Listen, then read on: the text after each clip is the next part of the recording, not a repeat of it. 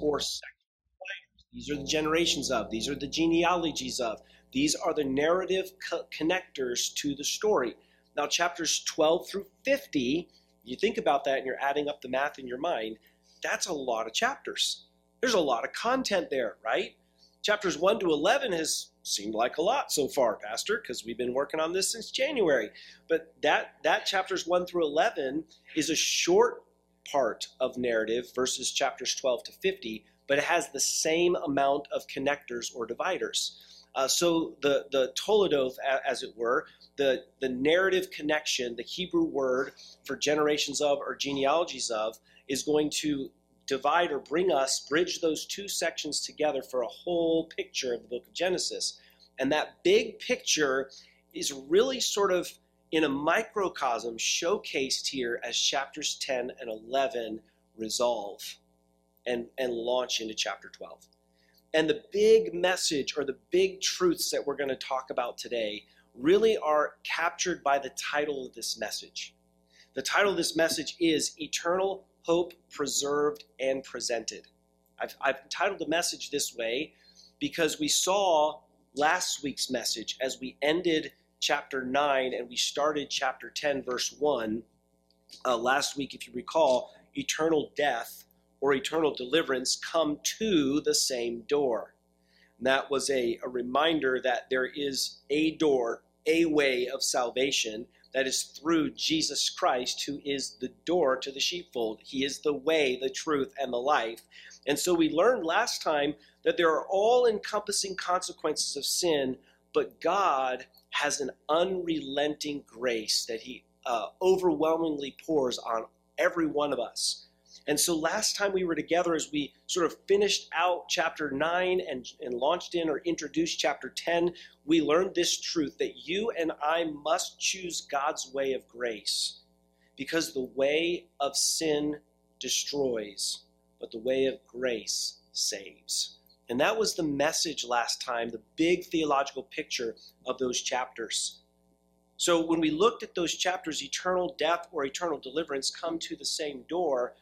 This message then is an extension of that one and an expansion of that one to then lead us into a conflation of the same topic from chapters 12 to 50 under a different set of peoples that come from the singular person Adam, through Seth, through Noah, through Shem, through Terah, through Abraham.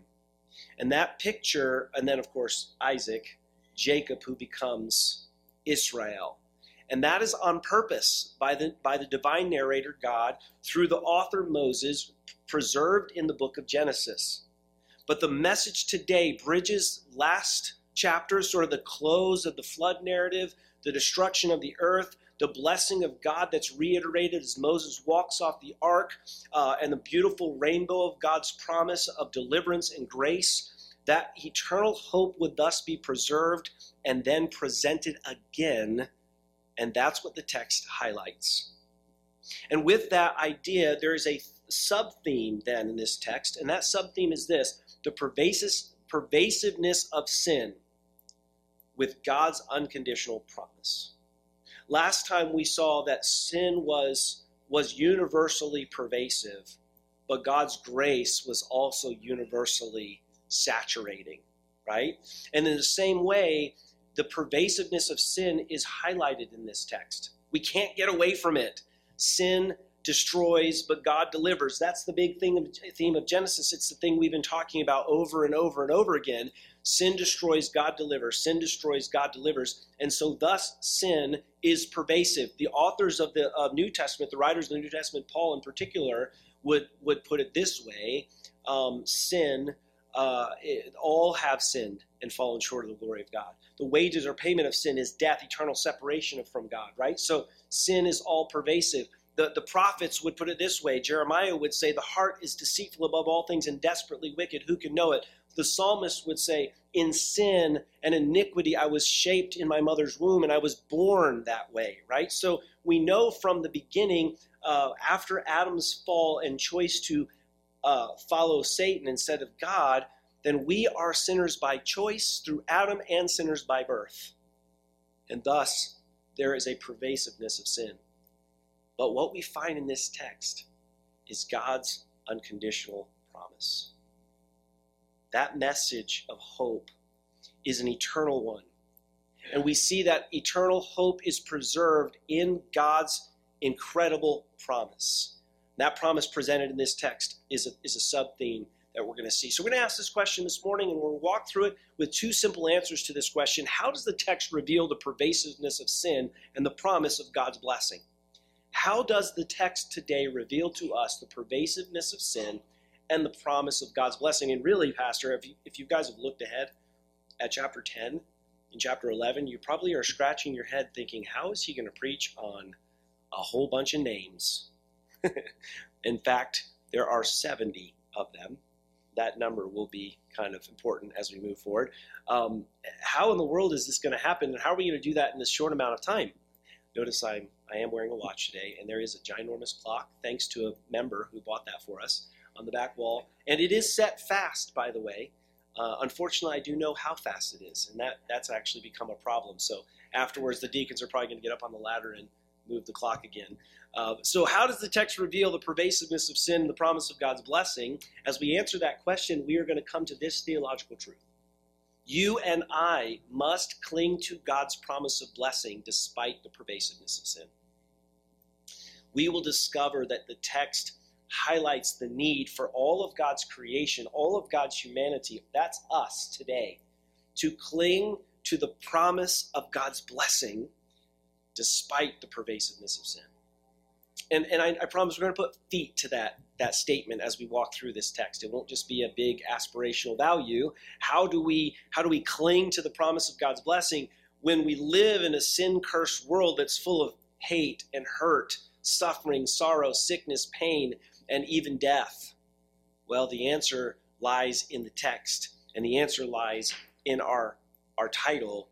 Eternal hope is preserved and presented, and that eternal hope comes through God's unconditional promise. We want to see that as we walk through today. So we're going to see that although sin is pervasive, God's promised blessing is unconditional. We'll see that today first in this main point. First, we will see that in God's promise preserved. And that's what we see in Genesis 10. We see God's promise preserved in Genesis 10. Okay? And that's where we're going. That's our first main point. Before we get there, allow me sort of to introduce to you. In fact, grab your Bible and just kind of look with me at the sweeping content that we see in verses 1 through 32. And I will read the first and the last verse of chapter 10, okay? So as we look again, remember the Toledoth. That is the Hebrew word that divides, that gives us division markers of the book of Genesis, 11 of them in total, 6 in the first 11 chapters, 5 in the last 12 through 50. And so I told you the first two kind of couple as one, so you could say a perfect 10. I know it's not exactly accurate to say 10 since there are 11, but it's intended narratively to be Toledoth number 1, the two combined, bookending that. So 5 and 5, as it were. And so we're finishing out this Toledoth, and here's what it says. Now this is the Toledoth. This is the genealogy, the Toledoth, the generations of. This is the genealogy of the sons of Noah, Shem, Ham, Japheth. And sons were born to them after the flood. Okay? So remember how this happens. Look back in chapter 9, verse 18. Now the sons of Noah went out of the ark. They were Shem, Ham, Japheth. If we went back farther, we would look at the promise that God made to those sons in chapter 9, verse 1. So God blessed Noah and his sons and said to them, be fruitful and multiply and fill the earth. So there was a command and a promise given to those sons. And so we see in chapter 10, verse 1, there is going to be an outlay of how the promise, notice that again, so don't miss this, chapter 9, so God blessed, see the word blessed? God blessed Noah and his sons and said to them, be fruitful and multiply and fill the earth. So there was a promise of blessing. And that promise of blessing is linked again in chapter 10, verse 1. This is the genealogy or the generations of Shem, Noah's sons, Shem, Ham, and Japheth. And sons were born to them after the flood. So there's a promise of blessing linked to this lineage, these generations. And that is the way this passage unfolds. And look how verse 32 ends. These were the families of the sons of Noah, according to their generations, in their nations, and from these nations were divided, and from these the nations were divided on the earth after the flood. Okay, so you're seeing big picture links here, as we're going to walk through the text in a minute, and then look at verse 1 of chapter 11. Now what? This chapter 11 occurs sometime within the list of genealogies. We give a little clue to it by a guy named Peleg that shows up in the text. I'm not going to spend a lot of time on this today. I will refer to it later when we get through the text as we walk through Genesis. But there are two branches of Shemite. The two branches, the one that follows the promise comes through Peleg, and the other one gets a tertiary blessing but doesn't flow through the promise. And they're sort of two divisions. You say, where do you find that? That's a great question. It's in chapter 11, verses 10 and following. And that's why I want to tell you that if I could preach all of chapter 10 and 11 together, what you'd find is this story of division is right in the middle of the promised blessing. Shemite lineage has two divisions, and they're highlighted here in chapter 10, and then again repeated after the Tower of Babel incident that's discussed in the first 9 verses. So they actually go together, but it's just too much content to cover, okay? But they do go together, and they're really important to get the big picture idea that eternal hope is preserved and presented. And that eternal hope that's preserved and presented is a hope that God gives through his unconditional promise of blessing. And that's what we see in the big picture story of Genesis. What happens so often when we dig into these is we get really distracted and really interested in the etymology of these names and the actual geographical location. And I'm going to mention some of that today. I will. But it's really easy to get super excited about when we say you miss the forest from the trees, right? We get excited about the tree that we're inspecting the bark and the growth rings, and we're looking at what kind of bugs are climbing up it and what kind of birds that fly into it because they like those kind of bugs, and what kind of sap that tree produces, and what kind of vegetation it makes, and how that fits in the localized flora and fauna, and how the flora and fauna grow around that specific tree, and all the biology that's related to the tree. I'm using that as an illustration. Are you tracking with me? It's easy as we study the Bible and in this particular passage to get so distracted by the little minute details that we forget the big picture of the message. Because remember, this was a message that was meant to be read in totality. So if you sit down to read Genesis chapters 1 through 50 in one sitting, it's going to take you a bit of time. And there's a flow of thought here that you can miss if you focus too much on the details. Now, the details matter and they're important, and I'm going to get into some of them today. But I don't want, my goal today is not to get bogged down in the details, but to see the big picture. So look how chapter 10 and chapter 11 are linked. Look at chapter 11, verse 1. Now the whole earth had one language and one speech. Notice how chapter 10 ended. And from these, the nations were divided on the earth after the flood. We're going to find out how the one language, one speech interfered with God's preservation and promise of blessing. And thus God intervened to continue to preserve his promise and blessing so there wouldn't be another premature time of destruction on the earth. And so we find in verse 2, and it came to pass as they journeyed from the east, these are the peoples of God, all the nations, the ethnos, as they journeyed from the east, they found a plain in the land of Shinar, and they dwelt there. Then they said to one another, come, let us make bricks, and let them bake them thoroughly. They had bricks for stone, they had asphalt for mortar, and they said, come, let us build ourselves a city and a tower whose top is in the heavens. Let us make a name for ourselves, lest we be scattered abroad over the face of the whole earth. The Lord came down to see the city and the tower which the sons of men had built. There's a lot of wordplay here. The conversation mankind is having with themselves is meant to be a picture of the conversation that the divine Trinity has within itself in chapter 1, verse 26. let us make man in our image and in our likeness. And we find God who created man in his image. Man is attempting to be like God and have a unity and a oneness that will usurp God. And yet, here in the text, God has to come down to man because man can never reach to God on its own effort. And that's part of the story and the way it's played out here in the narrative. As it goes on to say, whose tops in the heavens let us make a name for ourselves, verse 5. But the Lord came down to see the city and the tower which the sons of men have built. And the Lord said, indeed, the people are one. They all have one language, and this is what they begin to do now. Nothing that they propose to do will be withheld from them. Come, let us go down. So here's a wordplay again. Man had a dialogue with himself. God is again in the triune God having another dialogue with self. This is the first time it occurs since Genesis 1:26, where God, the Trinity, confers in the text, let us go down and there confuse their language, that they may not understand one another's speech. So the Lord scattered them abroad from there over the face of all the earth, and they ceased building the city. There its name is called Babel, because there the Lord confused the language of all the earth, and from there the Lord scattered them abroad over the face of all the earth.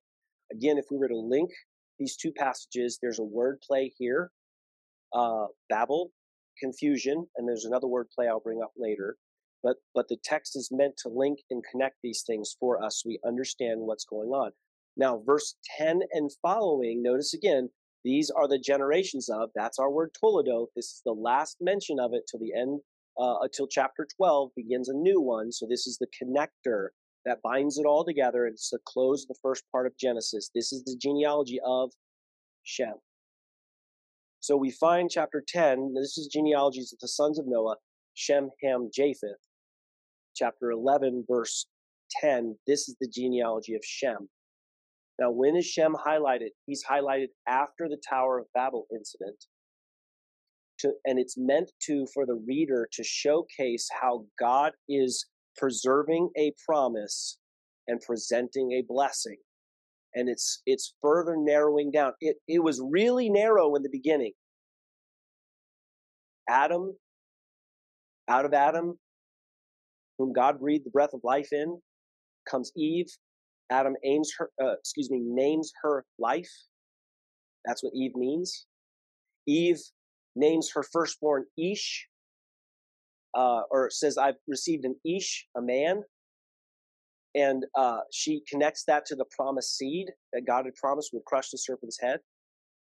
And so we see the connection that's going on here that was narrowed through one person. And God is showing the funneling of mankind, and his blessing and promise is showing up in the context of the text for a reason. And we don't want to miss it as we look at the text. So now, before I dive deeper into chapter 10 and God's preserved promise, I want us to think about some of the names that we hear. All right? One commentator put it this way. I'll tell one of his little jokes here in a second. The names of Genesis 10 kind of provide an exotic verbal map of the known world at the dawn of history. That's really kind of what it is. 3 times, one for Japheth, then for Ham, and then for Shem, the author states that the table, this description of the names that are seen in chapter 10, was composed according to their clans, their languages, their lands, and their nations. That shows up 3 times. Remember, the number of 3 is the triune number. It's a number of perfection. So the author is telling us something. What we find in these genealogies is a threefold mention of clans, languages, lands, nations. Notice clans, ethnicities, languages.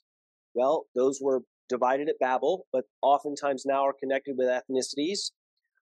Languages and their lands, their languages and nations. Languages are geographic, nations are political. And so what we have is this creates a baffling mishmash of ethnic, linguistic, geographical, and political designations. And the descendants of Canaan listed in verse 17 kind of sound like an etymologist list of something for pest controllers, right? Hivites, Archites, Sinites, termites. No, I'm kidding. Termites aren't in there. Yeah. So as you look through it, it's kind of like, these names are kind of strange. But actually, this table of nations has a carefully constructed symmetry. For example, when we add up the group of nations that came from Noah's son, I already mentioned this, we discover that they total 70. Another example, the multiples of 7s and 10s and 70s that we've seen so often in Genesis. And I've talked about this in past sermons. Here it suggests totality. In other words, the 70 names listed is meant to showcase the totality of humanity, that God is giving a promise and a blessing to all of humanity, even after Noah, even after the flood. God preserved Noah and his family, and in Noah and his family who received the promise and the blessing, God again will bless all of the nations. There is a universal blessing that is meant, that is going to be narrowed through a singular promise. Universal blessing, singular promise. And that is that God would crush the serpent's head, but the heel of the one who would crush the head would be bruised. We know that to be the promised one to come, whose name is Jesus. Now, what is clear to everyone is that despite the complexity of this table of nations, it is structured on the familial symmetry of Noah's 3 sons, Shem, Ham, and Japheth. The Japhethites made up the geographical horizon of Moses' world. Who's the author? Moses. When is this book written? Between 1446 and 1406. Somewhere in there, BC. That is before Christ, not before the Common Era. It's before Christ. 1446 to 1406 is when Moses writes this. This history occurs far before that, right? This is the history of man before Moses, substantially before Moses. Moses comes some 400 plus years after Abraham, okay? So Moses is writing this history to the Israelites, for the Israelites to see their select purpose in God's promised blessing for his eternal plan that he has preserved.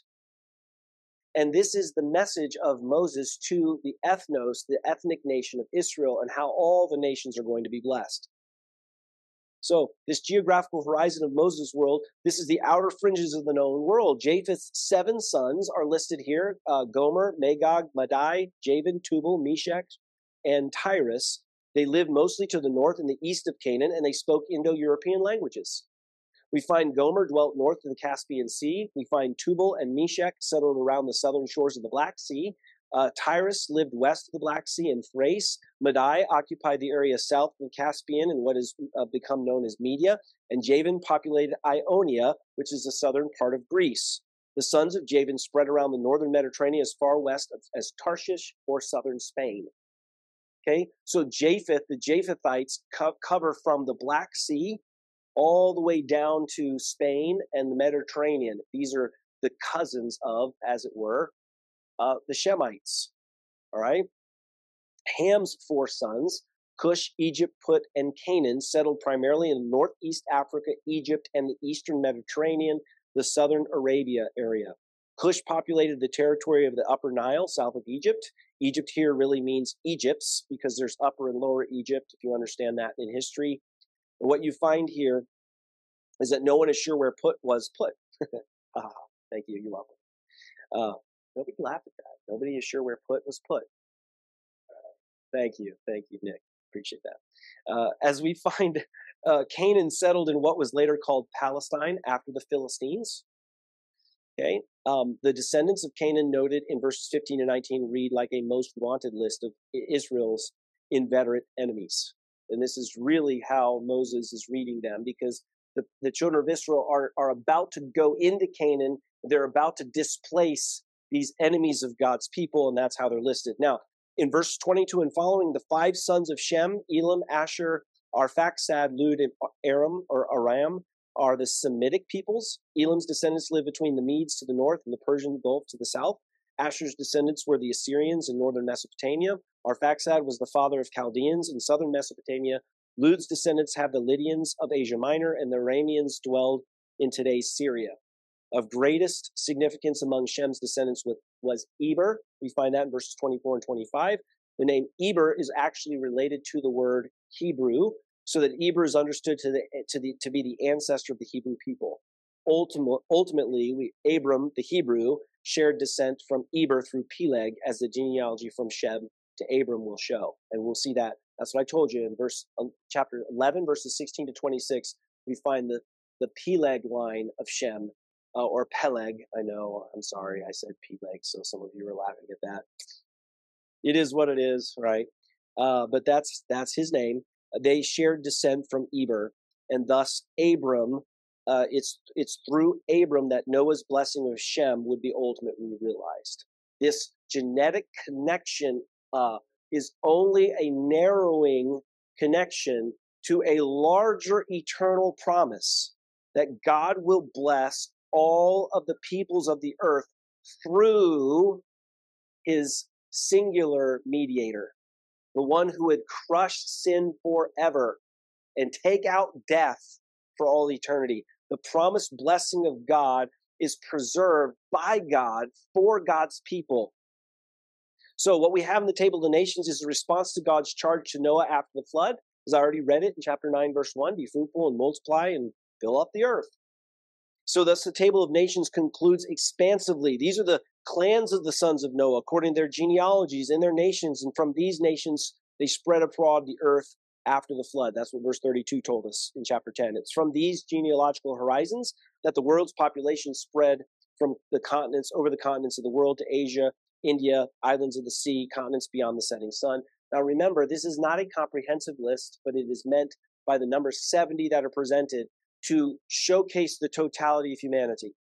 Now, I don't want to get into the weeds, the details here, or argue the science of, for example, the flood and what happened to the earth after the flood, but we know that the flood was a massive cataclysm that spanned the entirety of the globe. The volcanic activity alone was enough, no doubt, to shift the earth on its axis and even present or create a wobble in the earth.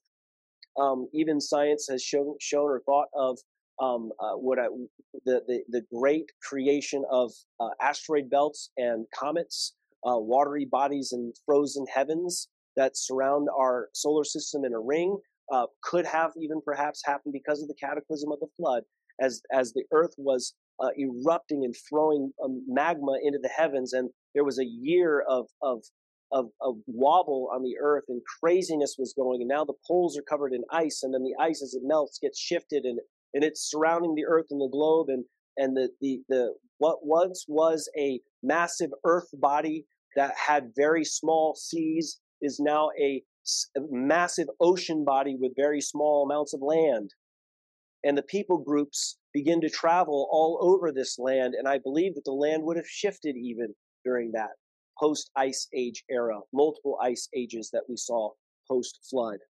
I don't want to get into those scientific weeds, but the point that is being made here is not to say that, okay, where did the people groups of, say, the Mayans come from, or those in Indonesia and the South Pacific Islands and Australia, where did all of those people groups come from? Where did the animals there come from? That's not the point. They came from Shem, Ham, and Japheth. That's really the point. The point really is this. God is showcasing his eternal promise that he is preserving, and that promise is for all humanity. Through Noah, who is the second Adam, and then specifically through Noah's son Shem, who would then bring in the last Adam, who is Jesus. Okay? That's the point that's being made.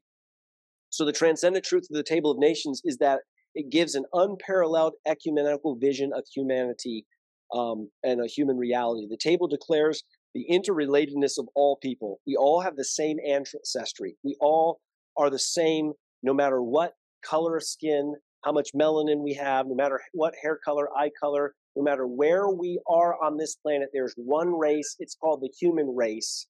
And we're all one blood, one ethnos, one race, one people, and God cares about all of us, and that promise is for all mankind, and we, as God's people, get to carry that promise to all mankind, and we shouldn't be looking at mankind through any other lens, except that God so loved the world that he gave his only begotten Son, that whosoever believes in him should not perish, but have everlasting life.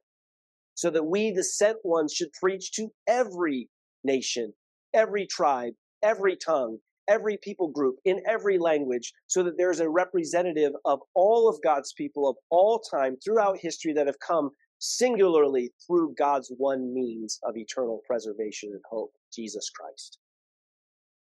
So the table that declares that all people derive their existence from the life-giving power of God are responsible to him. The Apostle Paul actually used this truth in his famous sermon on the Areopagus in Athens in Acts chapter 17.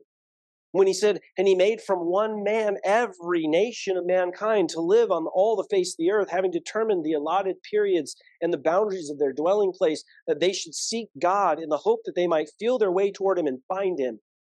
This was Paul's message to the Athenians, to the unknown God. You have an idol that you're worshiping. You have an altar to the unknown God. It's that unknown God that I want to declare to you. And he uses this promise, the totality of the nations. Notice the number 70. It's meant to be a complete number of the nations. They all get the same promise that God loves all of them, and he has sent someone to preserve and save and bless and keep them. So the divinely ordered juxtaposition of nations was to set then to enhance their turning to God. All people are united to one another, both by their ancestry and by their responsibility to their Creator God. But at the same time, all the world's peoples are divided by geography, language, ethnicity, and culture, and most of all, their fallenness and sin, which separates them both from God and each other. So what is the answer for a people so united and yet profoundly divided? The answer is embedded deep in the Genesis, where Adam and Eve suffered division from God and each other through their sin, and God responded to Satan with an oracle, a promise that the one of her offspring would undo his work by crushing his head, Genesis 3:15. That was a divine prophecy of the cross, describing how Satan will strike the heel of Christ, the suffering of the cross, and how Christ will crush Satan's head, through Christ's death and glorious resurrection. See, the only hope for Adam and Eve, who were so separated from God and each other and from the whole world, which would be likewise divided, is through the offspring of Adam and Eve, and ultimately through Jesus Christ. How God preserves this unbroken line to Christ through the primeval and patriarchal history is one of the greatest themes of Genesis, as evidenced in the series of dramas where the covenant line was almost wiped out and then saved by events both ridiculous and sublime.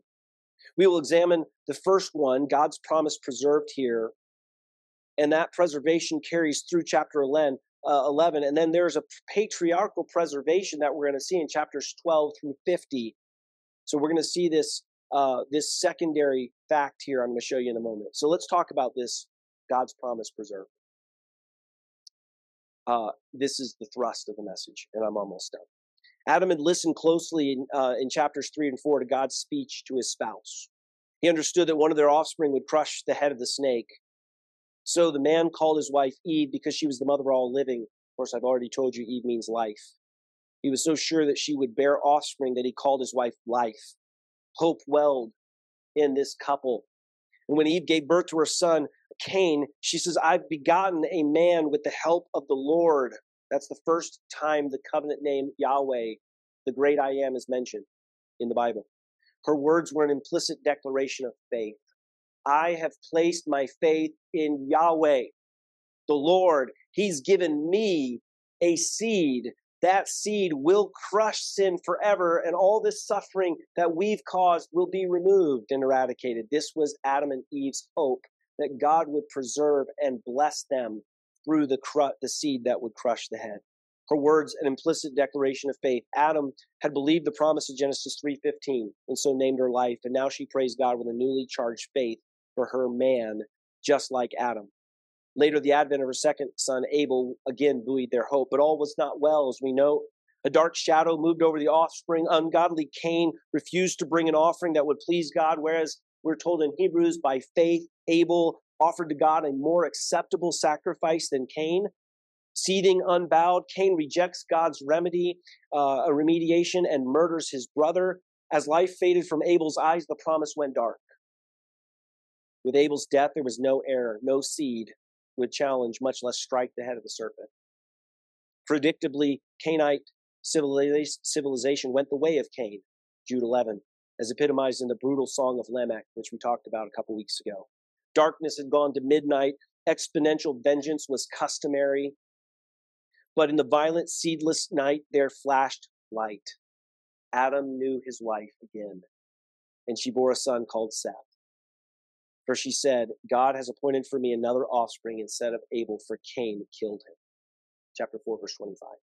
Eve's faith also shined bright because another offspring is literally another seed, which references the promises 3:15. So Eve is saying, God's given me another seed. See, God's promise is always preserved by God himself. God preserves his promise, which reminds us, reminds us that you and I must cling to God's promise of blessing despite the pervasiveness of sin.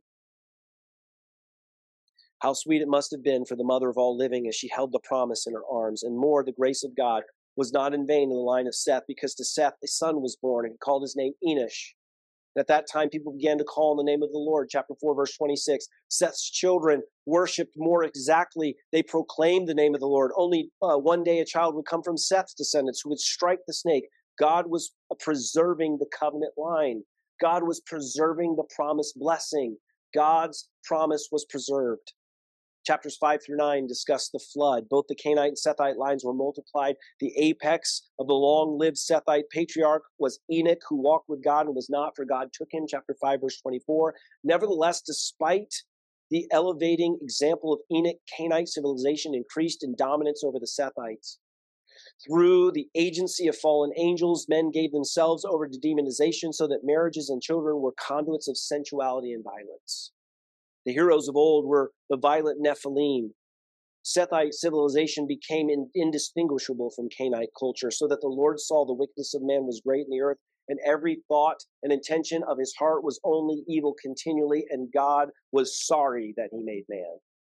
This is the beginning of the flood narrative, right?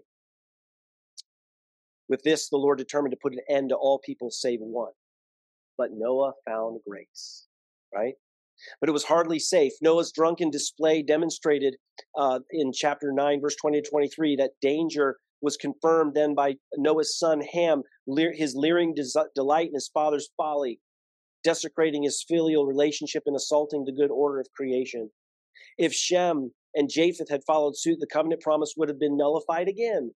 But of course they did not, because they took their father's garment from Ham, as we preached last week. They walked backwards into the tent, and they covered their father's nakedness and then father's shame. This was an unwitting reenactment of God's earlier covering of the sin and the nakedness of Adam and Eve in chapter 3, verse 21. As such, it portrayed two groups of mankind. Those, like Adam and Eve, who by God's grace have their sins covered.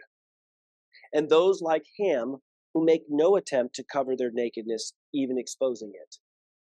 Divine judgment followed as Noah cursed Canaan and the youngest son of Ham, who would become the father of the Canaanites, a people infamous for their violence and sensuality, perennial enemies of God's people.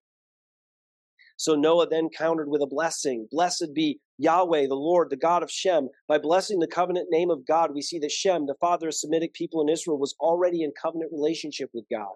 It was through Shem that the line of Adam's son Seth would continue on to Abram, the father of Isaac, the father of Jacob. Among the Shem's offspring came Eber, from which the Hebrew was derived, as we mentioned, the word Hebrew.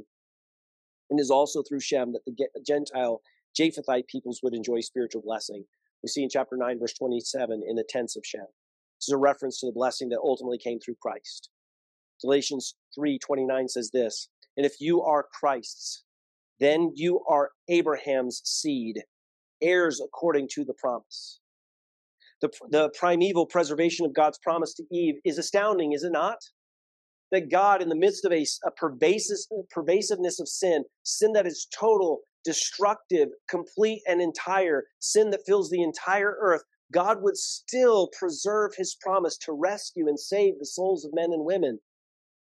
Righteous Noah and his three sons and their spouses were all survivors. And then the promise was narrowed to Shem, from whom would come Abram the Hebrew. The promise would narrow down to one man, Father Abraham, but it would be for the benefit of all 70 of the table of nations. That leads me to this truth, God's plan presented. It says verse, it should say chapter 11. So chapter 11 is God's plan presented. Now we have the interlude of Babel. Babel interrupts this. There's again a mention, as I already mentioned, of sin and the nations that are gathered together against God to make themselves like God. So Abram's bloodline went back through Shem to Noah, the one remaining righteous Sethite, through Seth to Adam and Eve in the promise, and thus God's promise to Eve came through him to the table of nations. All of the families of the earth will be blessed. God's covenant to Abram reads this in Genesis 12, 2 and 3. And I will make of you a great nation. I will bless you and make your name great so that you will be a blessing. I will bless those who bless you, and him who honors you I will curse, or dishonors you I'll curse. And in you all the families of the earth will be blessed. See, the only problem with Abram was that Abram was childless. So I'm getting ahead of myself. Genesis chapter 12, right? This promise narrowed down. God's plan is presented, but God's plan requires faith. Abram, who leaves Ur of the Chaldees with his wife Sarai, they have to trust God by faith, that God is going to preserve and distinctly bring in this promise.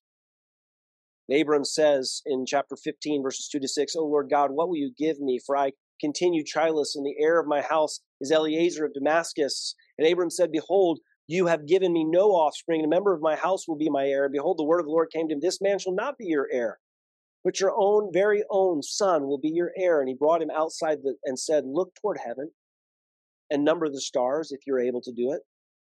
Then he says to him, So shall your offspring be. And he, Abram, believed the Lord, and he counted it to him as righteousness. Genesis 15. You see, that night, God dramatically confirmed when his fiery presence passed figure 8 style around the halves of the sacrifice in Genesis 15, 9 to 18. We find Isaac in chapters 15 to 21. Years passed and still no child. So Sarai and Abram took it upon themselves through the Sarai's maidservant Hagar. Abram was 86-year-old when Ishmael was born. But Ishmael was not to be the answer. In Abram's 99th year, God ordered the circumcision of Abram and his clan as a sign of a covenant promise. He also ordering him to rename Sarai to Sarah, promising that she would have a son. Abraham laughs, chapter 17, verse 17, but God persisted, instructing him to name yet the unconceived child Isaac. When the circumstances were complete, Sarah herself overheard God's messengers, again affirmed that she would have a son with her within the year. So Sarah laughs to herself, saying, After I'm worn out, after I'm old, my Lord is old, shall I have pleasure? Chapter 18, verse 12. So although Abraham laughs incredulously and Sarah laughs incredulously, they laughed together in great joy when baby Isaac was born. In fact, his name means laughter. Sarah said, God has made laughter for me. Everyone who hears will laugh over me. Chapter 21, verse 6. Amazing. God had taken an old couple who were as good as dead, Romans 4:19, in respect to childbearing, and gave them a son whose descendants would be as numerous as the stars, among whom would spring the bright morning star. Listen, friends, I know this is a hard message. This is a lot of information, but this content is sweeping and it's comprehensive, and it's meant to keep the big picture, and keep the main thing, the main thing. God eternally preserves his blessing and his hope through his seed and his promise. And you and I must cling to God's promise of blessing despite the pervasiveness of sin. I'm going to summarize here in a sec. We find in chapters 25 to 33, Jacob introduced, and Isaac, the sole heir of the promised seed, grew to manhood and married Rebekah. She was at first barren. But in answer to Isaac's prayer, Rebekah convinced twins who prophetically jostled in her womb. Esau was born first, Jacob grasping the heel. Neither of the sons were honorable. Esau despised his birthright. Jacob schemes to steal it, first by manipulating Esau to sell it, then by fooling his father Isaac into blessing him when he thought he was blessing Esau. Jacob did, in fact, become the legitimate heir through the dishonest dealings and had to flee Esau's homicidal intentions. But it was in the land of Padanaram that Jacob met his match in double dealing, that is Laban, for whom he worked for 14 years in order to marry his beloved Rachel. Then Jacob finally fled Laban and was chastened, a much sobered man who would have to face Esau at the end of the flight home, and he was appointed first to wrestle with God in the night. God taught him, this newly crippled Jacob, by renaming him Israel. God gave Israel mercy from Esau. Finally, back in the land, he built an altar to God. This man, Jacob, now Israel, had been preserved and disciplined and sanctified by God so that he might become the father of the tribes of Israel. Judah and Tamar shows up in chapter 38. The Bible places Jacob's son Judah finally in the line of Christ, the end of Jacob's line, who would prophesy concerning Judah. Chapter 49, verse 10, the scepter shall not depart from Judah, nor the ruler's staff from between his feet, until tribute comes to him, and to him shall be the obedience of the peoples. But Judah was an unlikely candidate if ever there was one. For starters, Judah married a Canaanite. By her, he had 3 sons, Onan, and Shelah. Judah found a wife for his son named Tamar, but the marriage was short-lived due to sin. Judah then commanded his second oldest Onan to fulfill the husband obligations. He disobeyed. God put him to death, leaving only one son, Shelah, who was yet a boy. When Shelah matured, Tamar was not given as a wife, and the biological possibilities for a covenant line to continue through Judah were 0. Then Tamar, motivated only by concern for her status, disguised herself as a Canaanite prostitute and sat by the roadside where her widowed father-in-law Judah propositioned her. Tamar conceived, escaped death by revealing Judah's culpability, and gave birth to twins. Perez, son of Judah, is listed with his father in the bloodline of Christ. So we can see that God overruled the compound miseries of human sin to work his plan. I don't know if you heard all of that long list of things that I just said, but the rest of the story of Genesis is full of sloppy, messy, sinful decisions by sinful humans just like us.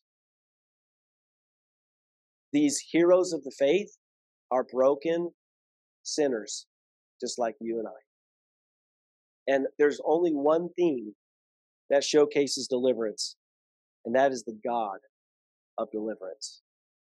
We see the preservation of this line through Joseph. I don't have time to continue with my walk through Genesis, but what we find here on God preserving Joseph, he does so that, get it, do you know how many sons of Jacob, how many descendants of Jacob moved to Israel after Joseph becomes the second in command, and during a great time of famine, he rescues the entire known world? You know how many descendants of Jacob enter into Egypt? 70. That is not by accident that number shows up. How many descendants of Shem, Ham, and Japheth, or of Noah, are showcased in chapter 10? 70. Of the ethnos. So why are there 70 descendants of Jacob? Because God is showcasing that through all of the nations, he would providentially preserve one group, not because they were extra special, not because they did anything worthy of that dependence. In fact, we find that Israel and their story, their family story, is kind of repulsive. If you're not repulsed by chapter 38, the story of Judah and Tamar, I don't know what will repulse you. But the text is clear.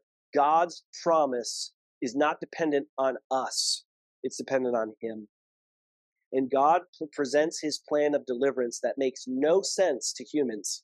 We can't earn our favor with God, but God favors us. Just like God came down and saw the works of men at Babel, God came down once for all through the Son, Jesus Christ, his one and only begotten, so that whosoever will may come to God through him.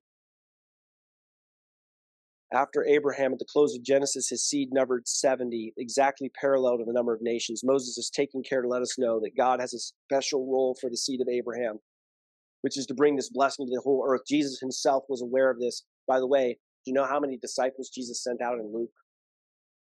70. This is not an accident. Jesus was aware of God and the irony of God's writings here from Moses, delivered from God to his people. 70 representing the totality of humanity. 70 preserved for God's people. That 70 are supposed to bless the nations, the 70 nations of the earth. So Jesus sends 70 disciples out in his earthly ministry. Why? So they could be preachers of righteousness to hold the totality of humankind. Friends, the gospel is always meant for everybody. There's no exception. Friends, we must not limit what God does not limit. Jesus Christ's atoning work is available to all who would believe and is sufficient for all who will call on him. There is no exception. Jesus is the second Adam, and he himself said, if I be lifted up, I will draw all peoples to myself. Has Jesus Christ been lifted up? Yes, the author of Hebrews says he's been lifted up once for all. When Jesus was on the cross, what did he say? It is finished. It's been paid in full. The totality of God's plan, and his plan has been preserved and presented and promised through God. God presents the plan. The plan is that he will send a deliverer through a lineage, and that lineage will thus bless all of the earth. The answer for the world, which is so united in its humanity and responsibility to God, is so divided from God and one another by sin. The answer comes through the ultimate seed of Abraham, Christ the Messiah. It was this Jesus who said, Matthew 28:18-20, all authority is given to me in heaven and earth. Go, therefore, and make disciples of all the nations, baptizing them in the name of the Father and of the Son and of the Holy Spirit, and teaching them all things, to observe all things whatsoever I've commanded you. And behold, I am with you always, even to the ends of the ages. Oh, friends, the conclusion, well, mine's off air. Switch the slides for me. This is the conclusion. I've said it once. I'm going to say it again. Today, we saw that you and I must cling to God's promise of blessing despite the pervasiveness of sin. That's really it. That is the summation of chapters 10 and 11. This little discussion of Babel, and we can get into all the details and the weeds. And my point of this real big sweeping analysis today was to remind you of this simple truth. God, in his eternal riches and glory, in his wonderful pervasive promise, has provided an eternal hope that he has preserved and he has presented to you today. All of us are descendants from one man and one woman, which links us inextricably to one another. There is no room in the house of God for disunity, hate, and division. We should not be dividing ourselves over ethnicities and language barriers or color of skin or facial features, because we are one people under one God, with one faith and one Lord, with one baptism through one Savior, Jesus Christ. This is God's promise preserved. The church should be a glorious picture of what eternity will look like. Should be a glorious picture of all the nations coming together to worship Jesus, who has all authority and is always with us. Friends, if you're here today and you've not yet received that eternal life that comes exclusively and narrowly through Jesus and his promise, God's promise, God is calling you today. He wants you to be a part of his eternal blessing, his eternal heritage, his seed that came through Adam, through Seth, through Noah, through Shem, through Abram, through Judah, through David, through Jesus, and is available to you now. This is the message of hope. God has eternally preserved hope through his Son, Jesus Christ. And that hope is presented to all of us. The Bible says, for death has passed upon all men, for all has sinned. Sin, when it is finished, brings forth death, separation from God. For the wages or payment of sin is death. That is eternal separation from God. But the gift of God is eternal life through Jesus Christ our Lord. The eternal hope and promise of God through Jesus is available to all of you and me today. We can be eternally preserved through Christ. Friends, the shoe leather should be worn out on this one. What is the application to those of us who are followers of Jesus? You and I have the incredible blessing of being God's divine and saved, eternally preserved children. And we have a message of hope and love. It is a narrow message. It is an exclusive message. It is a limiting message. All who would come to God must come exclusively, narrowly, limitedly through his Son, Jesus. There is no other way, no other truth, no other life. Jesus is the only way. But you know what? Jesus is the only way. And Jesus is broad enough to receive all who will come to him.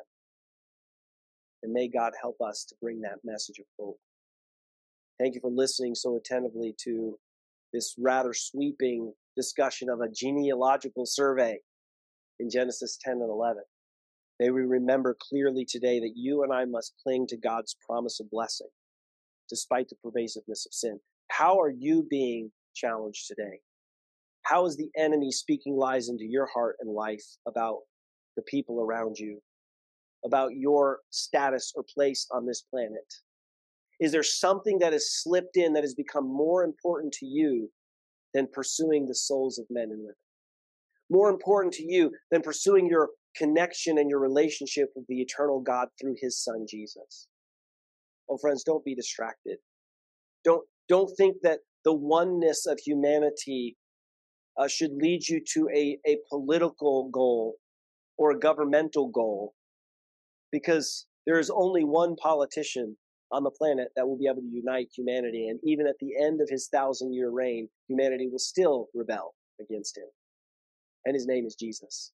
No, our problem is not external. We don't need to eradicate poverty or sickness or educate people better, although those things will happen. What we really need is a regenerated heart, which only God can give through Jesus. That's the message of hope. Let's make our lives connected, tethered to God's eternal purpose, because eternal hope is preserved and presented by God. Even though sin is pervasive, God's promise is unconditional. If you come to God through him, you will be saved. Let's pray.